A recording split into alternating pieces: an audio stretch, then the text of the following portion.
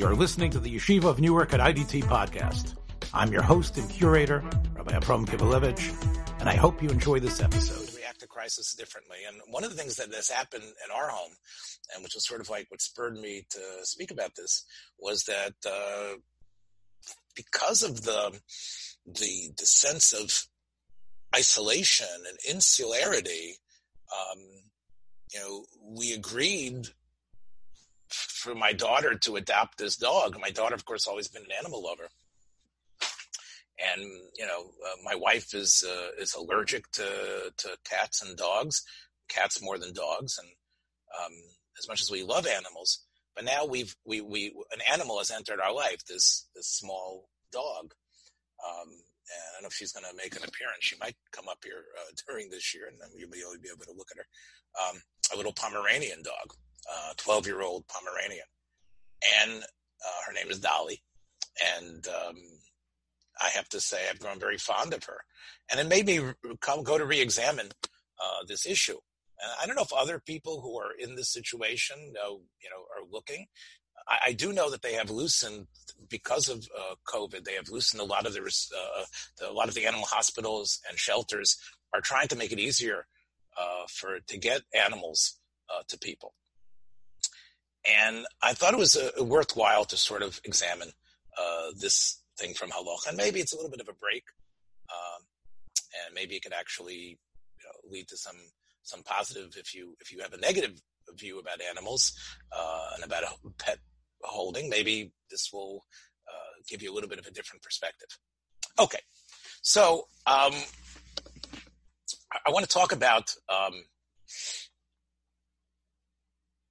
let's talk about the original dog-human relationship.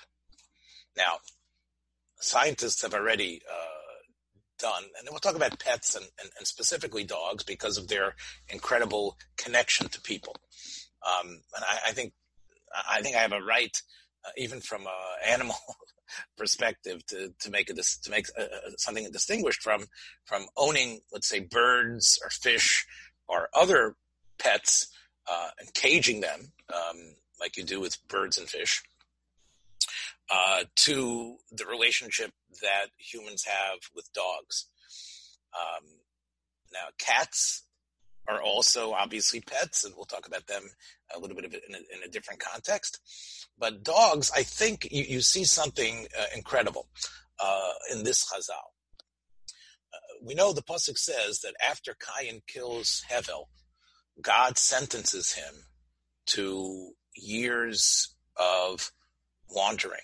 And he, even though he actually is pretty, sort of like the fugitive, in the old television show, he is pretty productive every place he goes.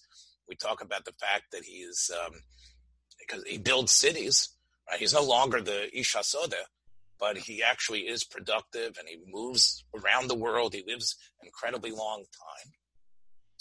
But Cain knows that he is considered a murderer. He knows that in some way he was the first person to bring aggressive death into this world, right? And therefore, Cain asks God, and Cain says, well, this is too big for me. And what are you going to do? People are going to kill me, right? So God answers Cain. God says, he gave Cain an os, the Pasuk says. Again, if you look at the Pasuk in full, I'll read it to you. I've got my Chumash right here, and I know you're seeing me at a profile because I'm using a different computer than I usually do. So if you take a look at what the Chumash says when it speaks to Cain, when God speaks to Cain after he kills Hevel. So, as we said, Hayisi nova nod ba'aretz. Cain says they're going to kill me. So Hashem said, no, kol hare Cain shavasayim yukom. That people will, don't worry, people will know not to kill you. They will have revenge will be taken against them 7 times. Vayosam Hashem l'Cain os lebilti hakososo kol motzao. God gave Cain, he placed for him an os, in order that he wouldn't be killed, the people that would find him. In other words, Cain assumes that people are going to want to kill him. Now, Chazal, the Mefarshim say, who's going to kill him? There aren't that many people, are there? Again, this gets into the whole discussion about were there other people around when Adam and Chava were there. Gerald Schroeder and others, you might be familiar with this idea that there were other types of humans, but Adam and Chava and Cain and Hevel represent the greater type of human, but there were other people around. But the other Mefarshim who don't go in that sort of speculative fashion say that animals wanted to kill him as well. Remember, the animals were much more sentient than they are today, much more sensing that this was someone. So Cain was worried about being ambushed by animals. You see that also in Parshas Noach, where God tells Noach, don't worry, the animals aren't going to attack people. They're going to be scared of people. So at this point, when Cain is being the fugitive and is roaming the countryside, the world side, animals are angry at him. They want to kill him, or maybe people want to kill him. So God gives him a protection. Somehow that thing can protect him, that he has the mark of Cain. So what is that os? What is that sign? That's the King George, whatever the King James translates as the mark of Cain. What is that os that is on Cain's head that protects him? So let's take a look. The Medrash Rabbos has a number of opinions here. Let's take a look.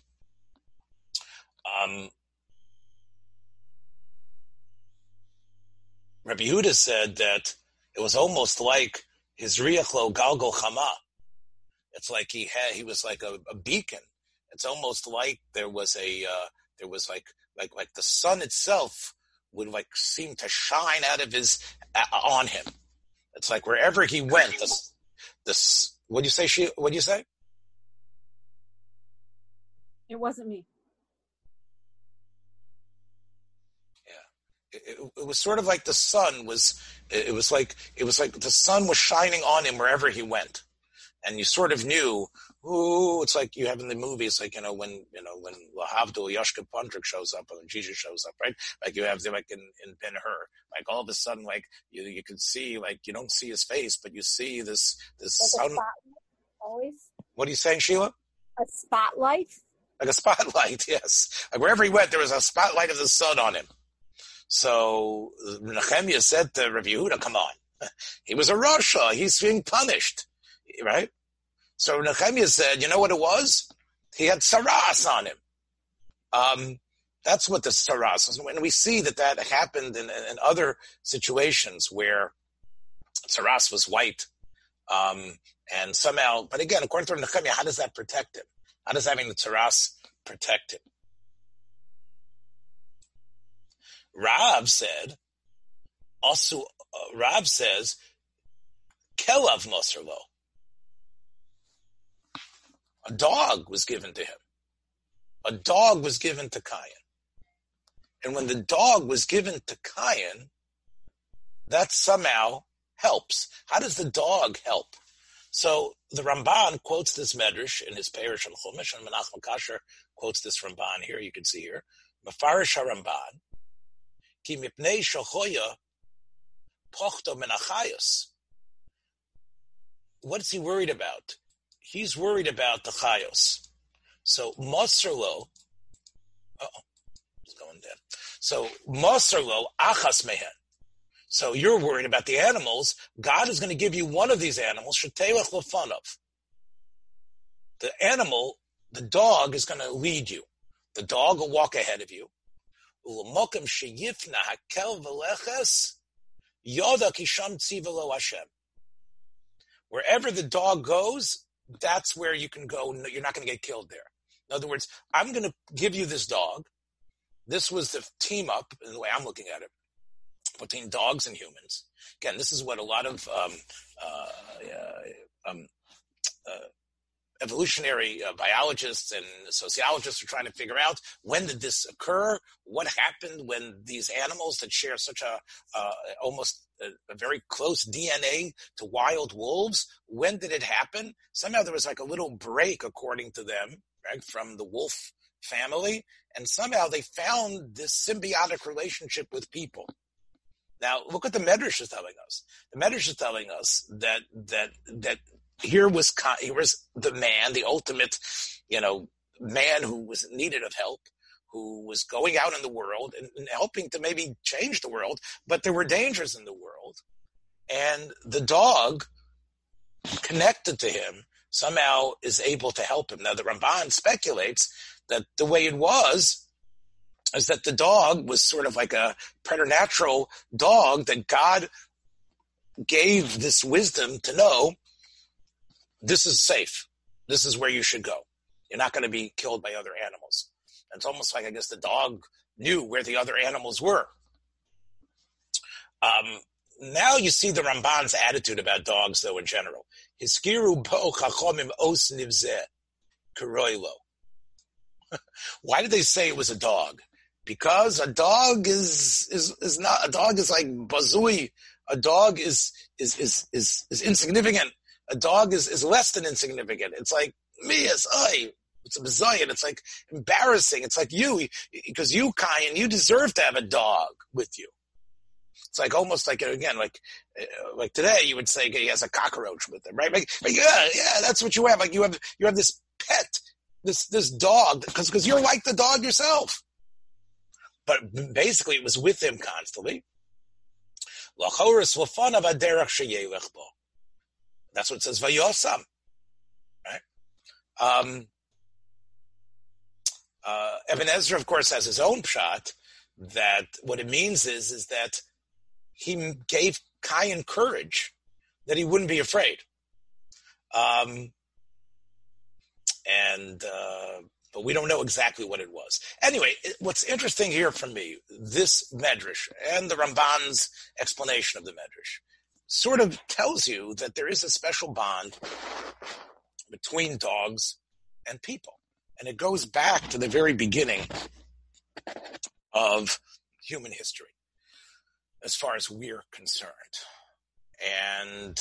But again, obviously you see from the Ramban's language that this is something quite negative. On that note,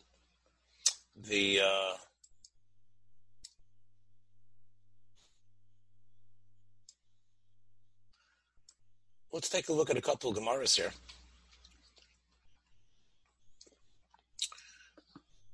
People have been raising dogs. In Shulchan Aruch, the Gemara speaks about it, and the Shulchan Aruch codifies it. Let's see.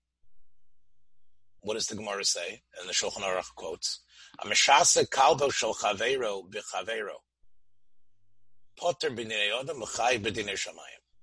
Okay, so the Gemara mentions this because the Gemara talks in Bava Kama. It speaks about the aggressive and violent things that can happen when an animal connects with people, if the owner is not really in charge, owner is not really there. And of course, that is what the Torah speaks about of Keren, that there could be the goring, that the animal gores and hurts people. But it's not only the ox, it could even be other animals. And the Gemara speaks about a case where let's say you have Yeshua and Kalev and Ephraim. So Yeshua does not like Kalev. Ephraim has a dog. So Yeshua gets Ephraim's dog to attack Kalev and bite him. How does he do it? That's called being Meshasa. Meshasa means, even though the dog, it's called the dog Rover, even though Rover was sort of, not so concerned, Rover wasn't a violent dog, but Yeshua knows how to get Rover mad. Yeshua knows how to somehow get Rover angry. There's what people know. People know how to do that. People know how to get dogs and sort of get them from being just sitting there docile watching to get them to be aggressive. Right? So that's what he does, Yeshua. Yeshua gets Rover to become aggressive on Kalev and start attacking him. So, Potter medinei Adam v'chayv medinei shamayim. Yeshua's Potter.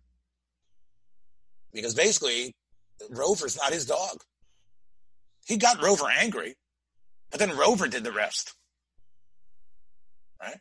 Now, the Gemara says he's tied with Dinei Shamayim, which means, hell, come on, if you want to do tshuva, look, we can't get you in Bezdin, but we know what you did. And we know that you're the Gorei. And you were Gorei in this attack. And therefore, you should pay. Yeshua wants to do tshuva, he has to pay. But what is Kolev's, Kolev and the Kelev here, what is Kolev going to be able to do? So Kolev can actually take Ephraim to din. Ubala Kelev chayev chatzi nezek. Why? Because Ephraim should have been watching Rover. Kivin shu yodeya shim she says kalba lahazik no sheikh lo choye lo lahanicho. You shouldn't be doing that. You shouldn't have allowed that to happen. In other words, the same way you've got to watch your shore from goring, even though it's a strange thing, right? You don't expect it to gore, but we want you to be extra careful. You've got to realize you've got a dog out there. Why do you have a dog there? We'll see in a minute whether it was correct for you to have a dog or not. But he has a dog. We're not talking about Ephraim's right to have the dog. We're talking about Ephraim has to understand dog's potential. The dog's potential makes it Karen, which means that even though you need something unusual needs to occur, because Rover usually doesn't attack, but Rover can be influenced by attacking. Therefore, Ephraim is not off the hook. Ephraim actually has to pay chatzi nezek like any ox that gored. Let's say it happens that Yehoshua starts goes to Rover and gets Rover so angry that Rover bites Yehoshua, then Ephraim's potter, because that's already weird. In other words, to get the animal so angry that he's going to attack you, that would be strange. They're your potter. But anyway, what do you see from here? You see from here that Chazal understood even a docile animal like Rover has this potential to be an attacker. So, and that's the reason why Ephraim has to pay. Now, based on that, we have the Mishnah, which I've been teaching in one of my other classes, that says, Lo yigado adam asakelev, that it's usher to raise a dog. Ela imkein hayakosher b'shalshelet. Okay, so it sounds like the only dogs that are allowed are dogs that are on chains. The dogs have to be on chains. Now,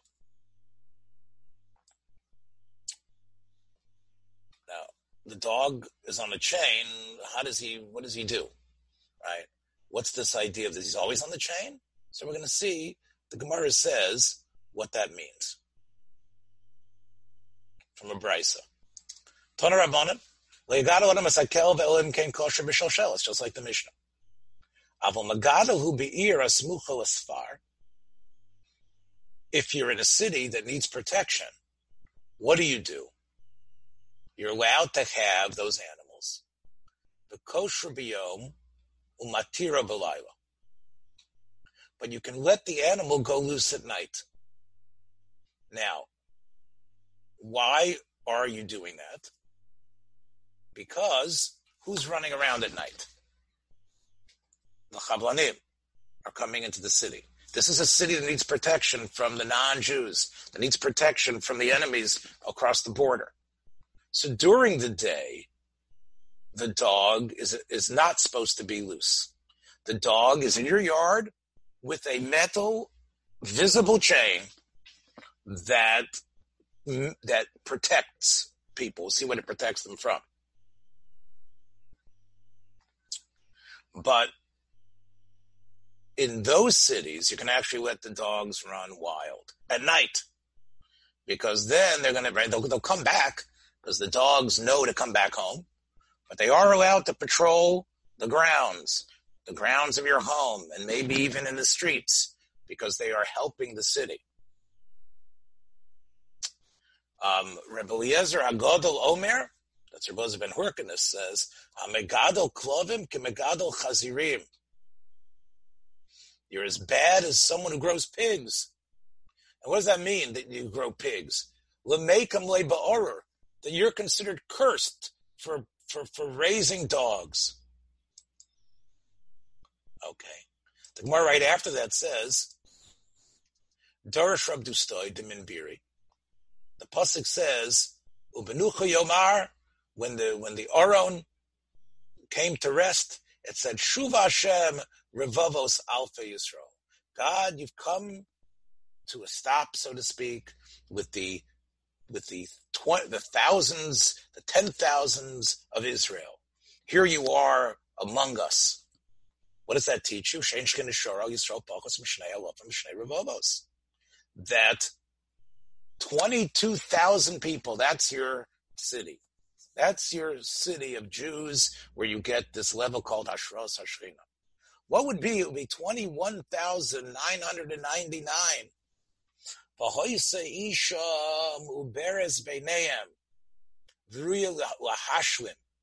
Rab Dustoi went on, and he was trying to give a shiur about dogs. And he said, there's numbers, and those numbers are crucial, he said. Let's say you have a woman who's going to have a baby, and soon we'll have the magic number. We'll have the right amount of people that the Shechina is here with us. V'novach ba kelev. And imagine, he says, a dog barks, and out of fear, the woman miscarries. Nimtza zeh gorem l'shchina sh'shtastalet mi Yisrael. What's going to happen? The Shechina is going to leave us. That was Rab Dustoi's point. So Rab Dustoi was trying to make the point that, and what you see from Rab Dustoi, what's behind the takana the Rabbanan had of not raising dogs. They didn't want people to raise dogs, even though we saw from Cain and Hevel, from Cain and the dog, how close the relationship was. We know that they're there. We know that that it's part of the landscape of dogs and people, but they want to legislate against it in our Jewish areas because every person is important, and the dog, because of his what? His barking. Because of his barking, because the bark indicates a bite, and he scares people. Now, we're going to see that what does the chain help? The chain helps, as the one of the Rishonim explains in Baba Kama right here, you'll see, the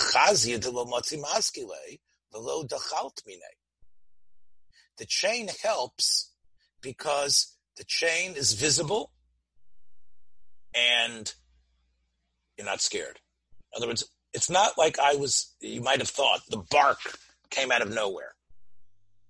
The bark out of nowhere wasn't the issue. It's not the bark that comes out of nowhere. It's the fact that the bark is indicating of the bite that's going to happen afterwards. If there's a chain, then nobody is scared. So again, how long does the chain have to be? We'll talk about that in a different time, soon.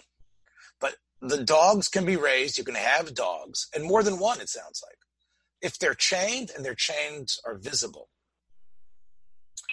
If they are not chained, even though they don't bite, as you're going to see from the next story, we are worried about miscarriages and other things that can happen from fear.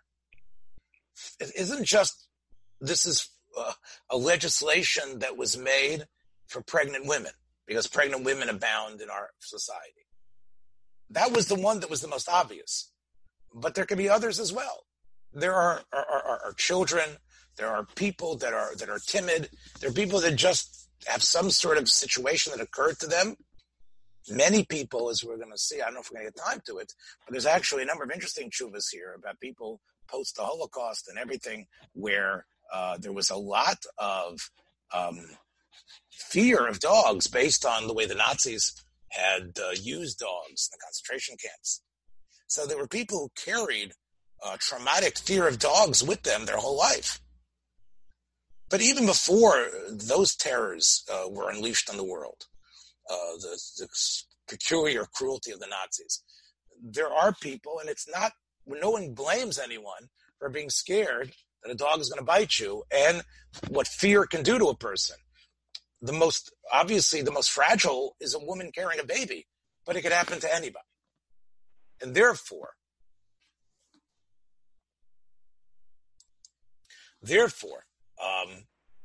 as you're going to see in the story, we said that dogs, obvious metal chain that he can't break. And the Gemara brings a story that typifies it. Hahu isisa, da'olis lemeife bahu besa. There was a woman, and she is coming because, why is she coming? And again, one of the issues here is, and you're going to see here from this story, is that you can't say, what are you doing in my house? One of the things which I think halacha might need to be a little bit put into a different perspective, halachically, is that we don't have open homes like we used to. It used to be communities were much more open.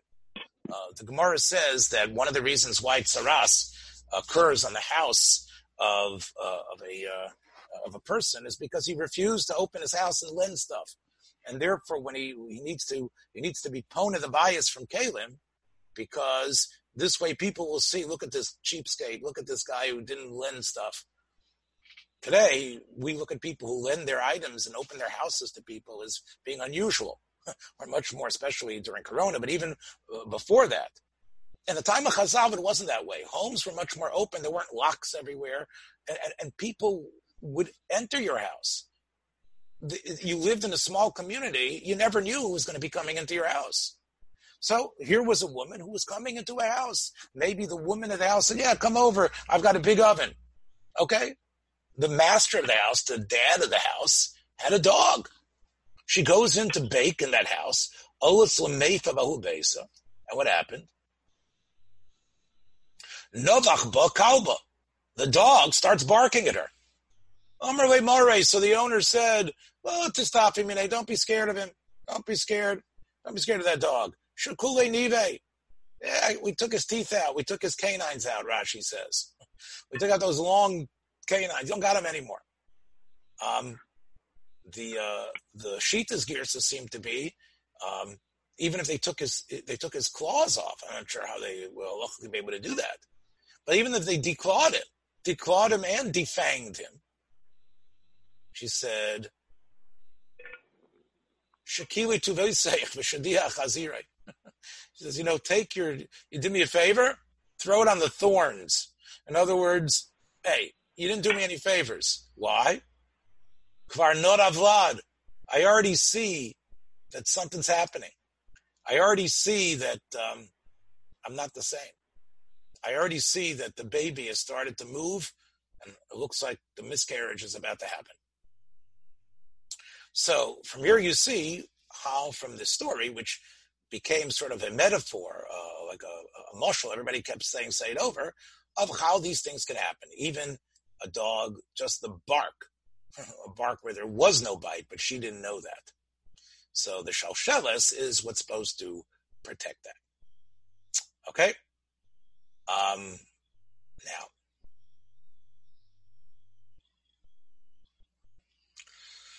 however, we do see in the Gemara that in certain situations, in dangerous situations, we want dogs around, despite what they might do, and we feel that having them can protect cities that are particularly vulnerable. The Meiri, who writes on, who gives you the commentary of on the Gemara, who gives you it's not really again, we'll talk about the Meiri a different time. But you know what the Meiri, he restates the Gemara. So he says, yes, certain cities you are allowed to let the dogs have the dogs, and allowing them to actually be loose at night. But he says, even in those places, you got to be careful about them because you never know what they could do. Don't be sure, he says, lo yalibo batuach shelo yazik. Because the exceptional dog will get out there, and what are you supposed to do afterwards? So you see, even where there was the heter, the Meiri, like, again, the Ramban says they're just disgusting beasts. The Meiri is telling us that you've got to still be careful, even if you follow the safeguards of Chazal. Now, the Gemara in Shabbos doesn't just talk about a kelev. The Gemara in Shabbos uses another term. The Gemara Shabbos is quoting Reb Shimon ben Lakish and uses this term. Kol hamagadol kelev ra b'toch beiso. Now, this is a kelev ra.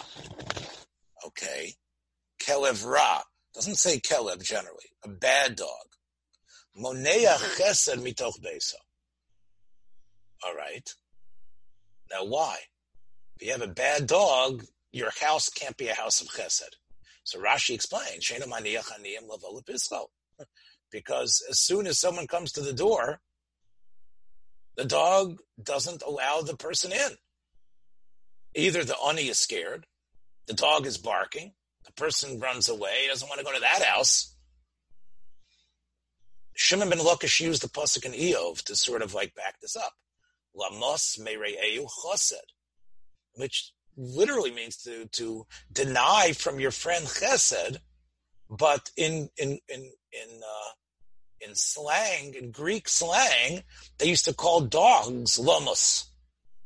Not sure, you have to know Greek a little bit, but that was what Shimon ben Lakish said. And again, that was still a language that was prevalent in Eretz Yisrael in that time. People still spoke a form of Greek. Lamos mere'eu chesed. In other words, dogs stop from you giving chesed to people who should be your friends. Why? Like Rashi says. Nachum Bar Yitzchak, again, echoing the Ramban's attitude that we see hundreds of years later, says, and you know what? Having the dog there, Lamas, what does the end of that pasuk say?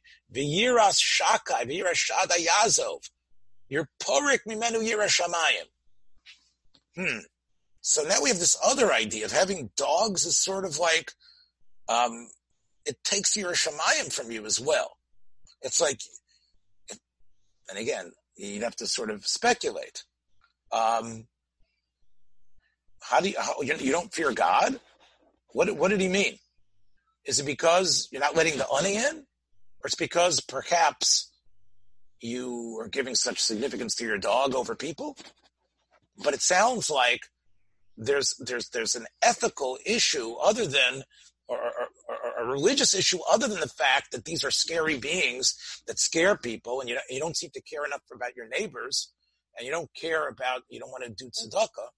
It sounds like, yes, Sheila. I'm sorry, I didn't mean to interrupt. I just wonder, is it possible that it lessens the yiras shamayim of the potential of the people who are scared by it because they become scared of the dog rather than yiras shamayim?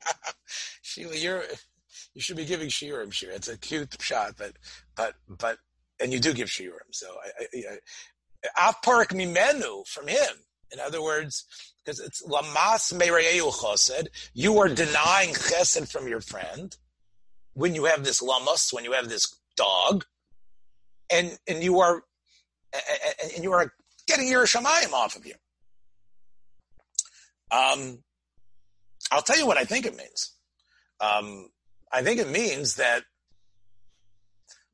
when you have this dog, and again, this is really you walk the line. On one hand, you say, I need the dog because I got hooligans out in the street, right? I got people out there. I got to protect what are you showing? You're showing that money means more to you than people. Like the protection of your house means more to you. Right, less than hachnasas orchim. Right, and it also means what happens, and this is what we're going to see from Yaakov Emden, that he felt would occur, is that you get caught up in your dog. In other words, you get caught up in your dog and not people. And it's almost like me and my dog. And this is my dog. And what that happens is... your world, in a sense? What? It sort of becomes your world? Yeah, to the point of everyone else doesn't matter, and God doesn't matter either, right? So because it's the amount of time you're spending with your dog, the fact that you give your dog a greater significance than people. Look, everybody knows here, Leon. I think you're still here, but yeah, but you remember the Central Park story, right? Remember the people say that was sort of the spur to the like the New York version of the George Floyd event, right? Oh yeah, sure. The supposed liberal woman in Central Park that she got really, again, here she was having a reaction with a human being who was just asking her to put the dog on a leash, right? And the altercation occurred, especially when she thought, this guy's threatening my dog. So I think you do have, I think. No, I think in that case she felt threatened by the person, not the dog. I mean, she wasn't. No, she had the dog, Leon. She had the dog, and the person, the bird watcher, said, "Look, you know what I'm going to do? I have dog treats with me, so I'm going to, you don't want to. I'm going to give the dog these dog treats, and that's going to be able to, I guess, somehow get you to leash the dog." And when the person made the move towards the dog, she's going to call the cops on the person. I thought that's because she felt threatened by the person, not that it wasn't about the dog being threatened by the person. Okay, but what was the guy saying he was going to do? He's not going to give your dog treats. I didn't hear the beginning of that video. It didn't really matter to me because obviously her reaction was pretty pathetic. Yeah, but I think part of it was who's more important to her, the dog or the person? The dog, right? He wasn't a threatening guy. He wasn't a threatening guy. The guy had binoculars on. He wants to look at birds, right? So I think that's part of what you see here from Rav Nachman in terms of allowing your selfishness to be centered in this dog and the dog's needs. And what happens now, right? Mark probably I'm glad you're here, Mark, because we're talking here about the Central Park woman there with her dog. And we're talking about Rav Nachman Bar. You can see it here on the screen. Rav Nachman Bar Yitzchak says that keeping dogs takes away Yira Shamayim from you. And I'm trying to maybe use that story as somewhat of a metaphor, of maybe how you can see how she elevated, her connection to the dog over what was going on with her responsibility to other human beings to share this space. But the question, Rabbi, in that case, I think is, I mean, you're right, I think, in that, yeah, she's considered the dog more important than anything else, but if the person who had approached her was had a different color skin than the African American man that did approach her, would she then threaten to call the police? Yeah, I actually think that again, we don't want to make this year all about current events, but I think that what made her so devious in this case, is that she wasn't scared of him because he was an African American, but she knew the police would respond if she used those words, "An African American man is here," because he clearly was not a threat. And I think that's why this story is so terrible. But again, it's not about. It definitely shows that even a liberal who was maybe she contributed to great causes, and that she was someone from, you would never consider her Make America Great woman. Still, you can see how the strain of what endemic racism was. That was the way the story was presented. But there was another aspect there, which of course I think is the dog story, which is the fact that, the dog is more important than the person. Anyway, okay. So that's Chazal telling us that. But if we take a look at the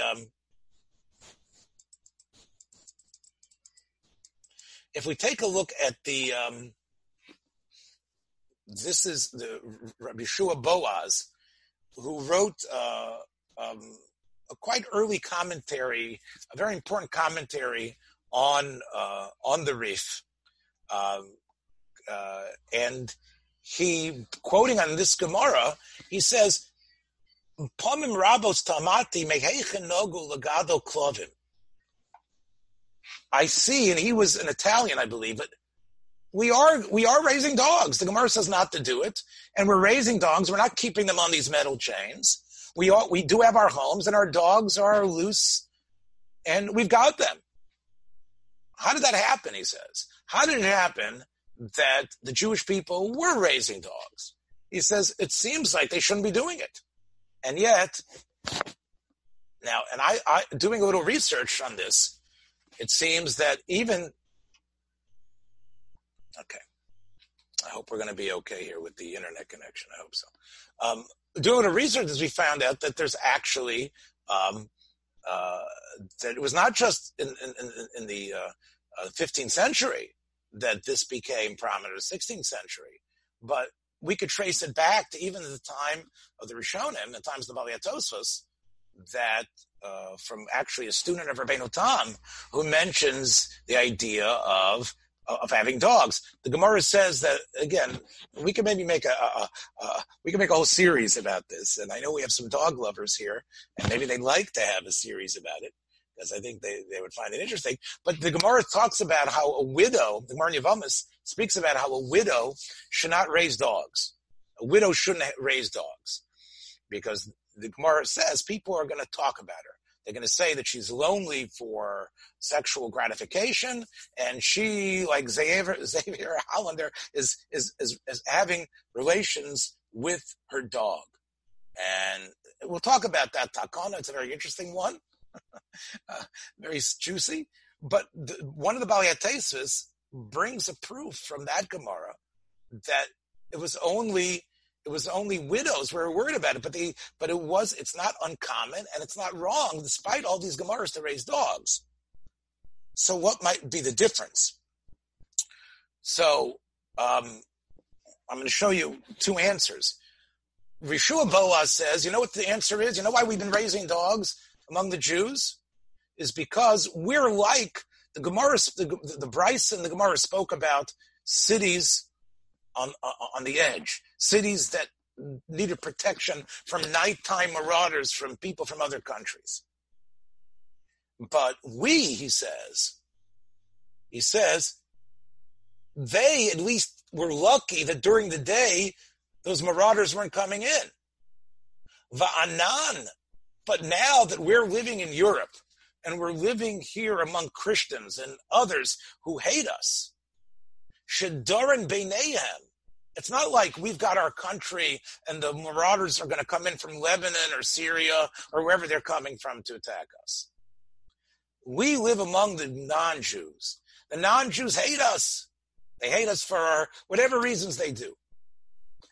Afil biyom, we need to have the dogs out even in the day, and we need to have the dogs not on chains, because we're like what it was in Israel when you were on the border city and were afraid of being attacked. That was the sort of this reason why we are allowing it today, because we need to have dogs. Why? Because there's a certain inherent fear that the dogs put into people. And, they will protect our property and protect us. Just like Cain knew, right? Just like we saw from Cain, right? The dog protects Cain. The dog will fight for the death for his owner. And we need it living among the non-Jews today. And that's the reason why Jews have started to join in and raise the dogs and not necessarily keep them on these chains.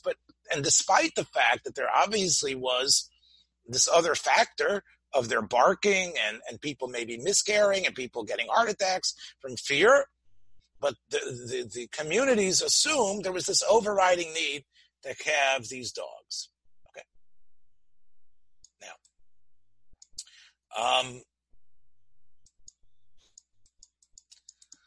all right.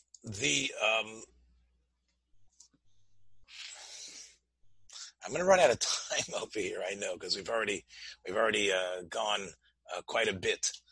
I do want to do it within an hour. So we have about another 15 minutes. So we're just doggedly discussing this. Yes, Mark. Did you? I hope you appreciated my pun about the pettiness and psak. I hope people got that. That I wasn't. I hope people got that. I put quotation marks and I spelled petty with a Y. So I hope everybody got that. That was a good one. What? Okay. It was a grown-worthy pun, as they say. Don't get rough with me about it, all right? Yeah, right. Don't get rough. And you'd be barking up the wrong tree. Yes. You're barking up the wrong tree if you think that I was trying to imply anything. Okay. So that's one approach. The other approach was Rav Shlomo Luria's approach.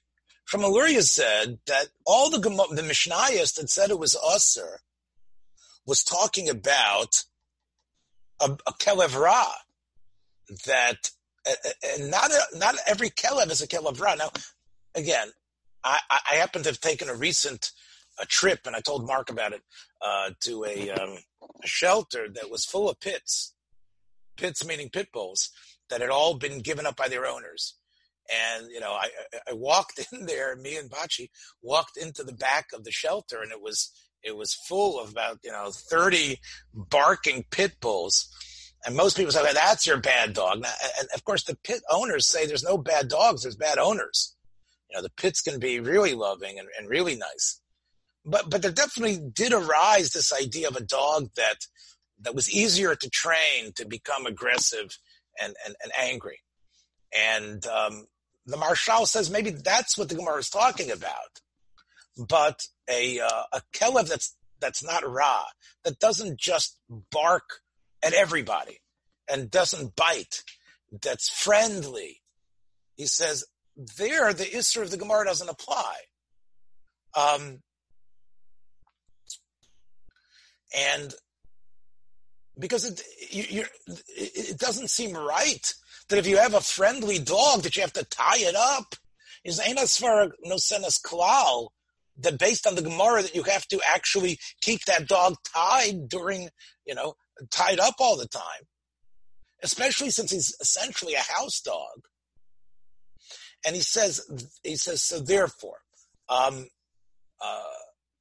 clearly if he is on that would be, he says, he thinks the reason why people are having dogs today, because the dogs are considered good dogs. But then the Marshal says that explains why the minhag occurred. In other words, let me explain it better. If a minhag happens, the rabbis just don't let it happen. The rabbis who run the communities, who know what's going on and know these Gemaras, how could they let it happen? So Rabbi Shua Boas says they let it happen because they realized we live in danger now and we're like those communities on the border. The Marshal says the reason why the rabbis of previous generations allowed this to become the Ashkenazi custom to sort of have these dogs and have them around is because they understood the Gemara was only speaking about a dog that barks consistently, like the story, the dog that barked at the baker lady, but there are dogs that aren't like that.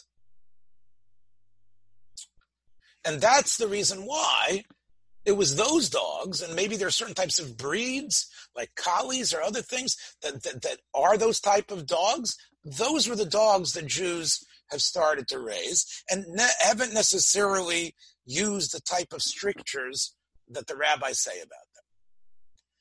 But the Marshal says, even though that justifies why it's occurring, he says, it's not a true, whatever they said was probably not right.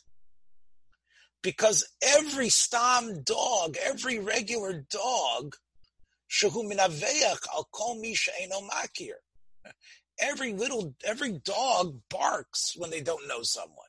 Even the supposedly friendly ones, if someone comes by. And therefore the Marshal says that he believes that every dog is really towards anyone who's not its owner, unless the owner gives. And remember, we're talking about open homes and people being around. He says those are called kelev ra, even though they don't bite. Therefore, he says, look, I can't force halacha, but kol ish shamayim lo yigadol kelev.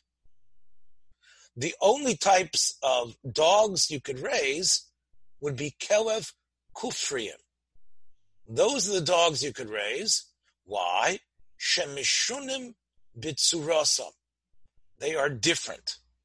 Now, they don't quote here the Rashi. I want to show you what are these klavim kufriyim that we're talking about. So, where I'm going to show you this is, let me see, from the Rashi in Bava Kama that I was doing earlier today with my group.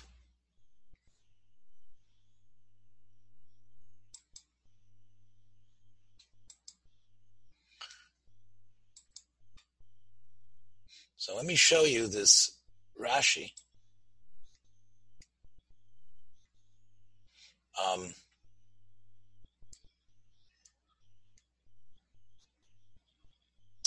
And I want to show you this Rashi. Gotta find it. See how much stuff I'm sending out all the time. Here we go. My fundamentals class, we have some people here from it, are gonna find this page familiar looking. I just want to show you the Rashi. So if you take a look here, the Gemara quotes the great Rabbi Shmuel. Rabbi Shmuel Omer, Megadlin Klavim Kufriyan. You are allowed to raise. That's not part of Takana. He said these dogs are called Kufri dogs. What are Kufri dogs? So Rashi says, Ktanim v'nanosim. Hey. Now, I told Bachi, maybe Dolly's going to show up here and you can see what I'm talking about. But Mark knows what I'm talking about. We're talking about dogs that are not just Chihuahuas, but you have these, what's the small terrier? The real small one? Smaller than a Westie, a Westland Terrier? Yeah, the Westie Terrier, the Jack Russell is a little small. The ones that are called toy dogs, right? Ketana v'nanosime. That's kufriyim. Okay, Lishnachrina, Rashi quotes, Klovim gedolim shel sayodim ve'ein mazikin. Now that's interesting. Now, we can have a whole shir about whether people should hunt or not. But should people hunt or not? But dogs that if you are hunting for food, you're hunting to catch the animals that you're going to eat. Those hunting dogs, Rashi says, they don't bark in the same way. I don't know if this is true, but I would say the first pshat is you have these small dogs, right? So you have these small toys that even though they bark, and some of them bark up a storm. Dolly barks up a storm whenever she hears the doorbell ring. But nobody's scared of her. No pregnant woman is going to walk in and say, I'm scared of this little Pomeranian, right? Right? It's not the bark. And the bark, first of all, is soprano. The bark is a soprano. And the dog, right? So, and Dolly had her teeth removed anyway. The vets removed her teeth. So it would seem that according to Rabbi Shmuel, you're definitely safe with these small dogs and these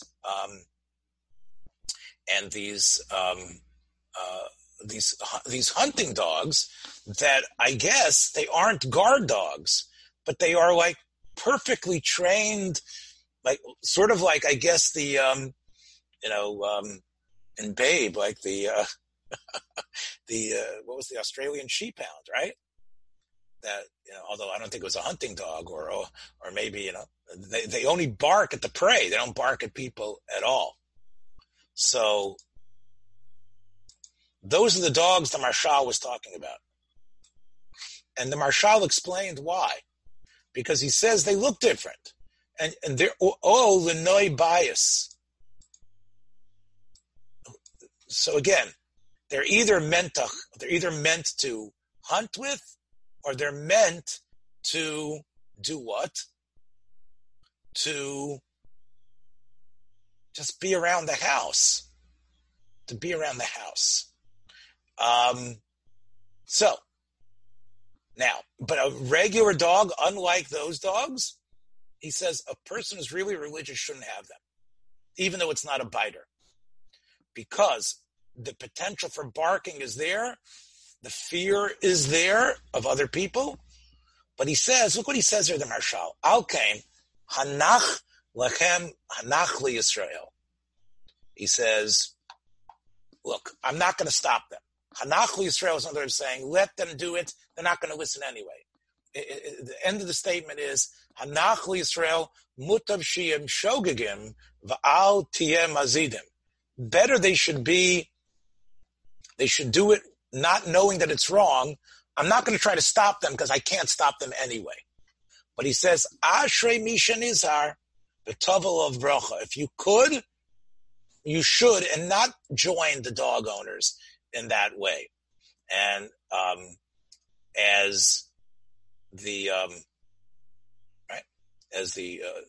Alter Rebbe writes as well in his Shulchan Aruch, he also quotes this Marshal, and he also says again, even though people do raise dogs, he says a Yoreh Shamayim should be careful, and if he does need a dog, the dog should be in a certain way cruelly or tied up until people are going to sleep, because you don't want the dog to surprise people. But that, of course, is a way that most people don't want to raise their dogs. Now, we've really just dealt with the issue of dog ownership. I want to do one last thing here, and I know I'm running out of time. Just want to do one last thing from Rabbi Yaakov Emden. And I've got it right here for you.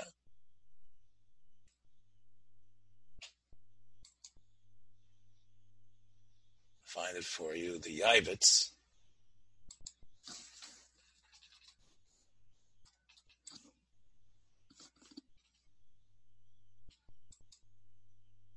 Rabbi Yaakov Emden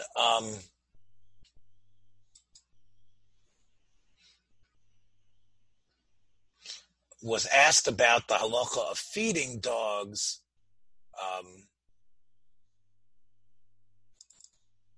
about feeding dogs before yourself. In other words, do you need, if you sit down for lunch, I actually try to be makbid on this. My daughter says, Dad, no table scraps. But the dog, of course, was used to having a different owner before me and is very used to begging at the table. So the question that was asked of Yaakov Emden was, if you happen to have dogs, do you need to feed them before you yourself eat? The Gemara in Bracha says, based on the Pasuk in Kriyas Shema, that you are supposed to first feed your animals and then take care of yourself. So Rabbi Emden goes through the Tshuvos. We'll talk about it more at a different time, but he basically goes into the halacha of what does it mean to feed your animals first and what is it based on. And he talks about the idea of how it might not apply to cats and dogs who can find food on their own. But then he decides to upbraid his questioner. And he says, but I'll tell you one thing that bothers me. He says, it sounds like you have a bunch of dogs. And I'm not happy about this, he says.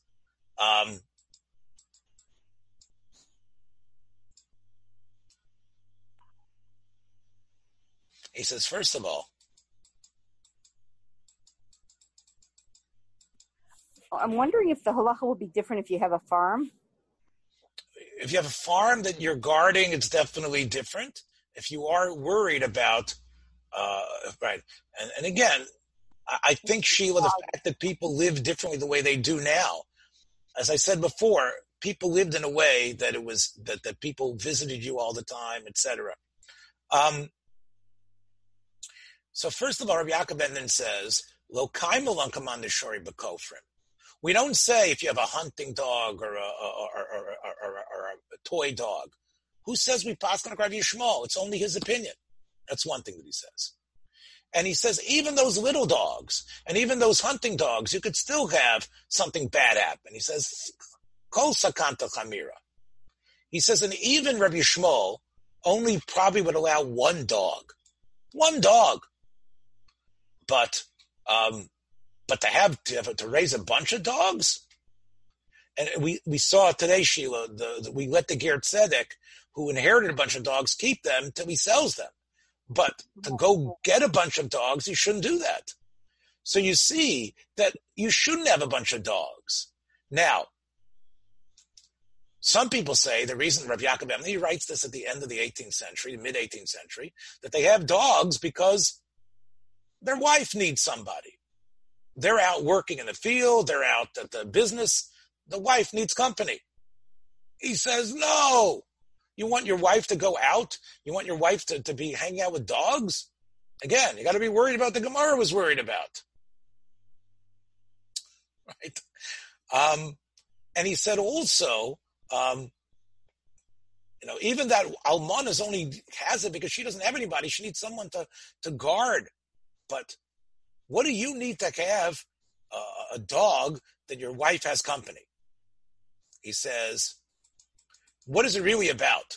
He said, you're worried about shishua, to have a pet to play with? He says, you don't want to play with the animals. He says, it's even worse. Even one dog. And it says, especially those dogs that just that are meant just to play with. Now, like you said, Sheila, if you have a lot of houses, you have other things to guard, you have a bunch of dogs for each one. However, he says, what he really doesn't feel is right is those dogs, chalakim v'arumim, those dogs they don't have fur, and they're almost like naked. She'ein len sarot, v'konen osam b'domim yikarim, l'sachek l'shtasheya ben l'gageya imohen. Now, I think, is he talking about these? They have these greyhounds that look like that, right? I don't know if he's talking about chihuahuas. I don't think so. I think he's talking about these specialty dogs, these expensive specialty dogs that in the 18th century where he was living in Germany, people would get these type of dogs and it was considered a status symbol and to run around and play with them. And he says it's Moshav Leitzim, also a Sachakimoyan. Shehu mamish maisa arelim bar minon. He says it's what the non-Jews are doing. So this was a reaction. Again, you didn't see this in the other Svarim. You didn't see this from the Marshal. But as Rav Yaakov Emden living in the sort of as the Enlightenment was starting to burst through, he had this reaction of Jews suddenly with more money, suddenly with more time on their hands, and getting these. Right. He felt that it was not only modeling themselves after the Goyim. It wasn't so much b'chukoseya. It's like, what is that about?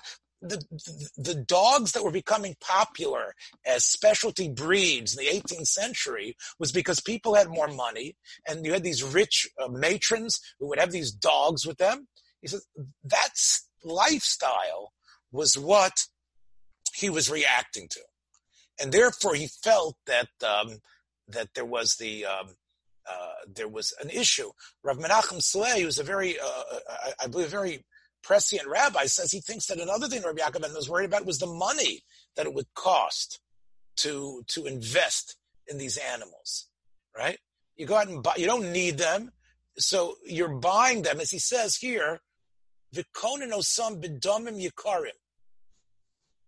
Now, I was thinking about this myself, and again, Mark, you can chime in on this. They're expensive. I mean, we took Dolly, we got her for free because of COVID, because the hospital didn't make us pay. But we've taken her a couple times already, and you got to get an insurance plan, right? Besides the food and the collars and everything. So part of what Rabbi Yaakov Emden was worried about was the fact, look, Jews don't have parnasa, now you're adding to that. So this is part one of where we're holding here. I want to deal with issues of maybe how this has changed. Thanks for joining us for another episode from the Yeshiva of Newark at IDT Podcast. Be sure to subscribe on your favorite podcast app so you don't miss a single episode.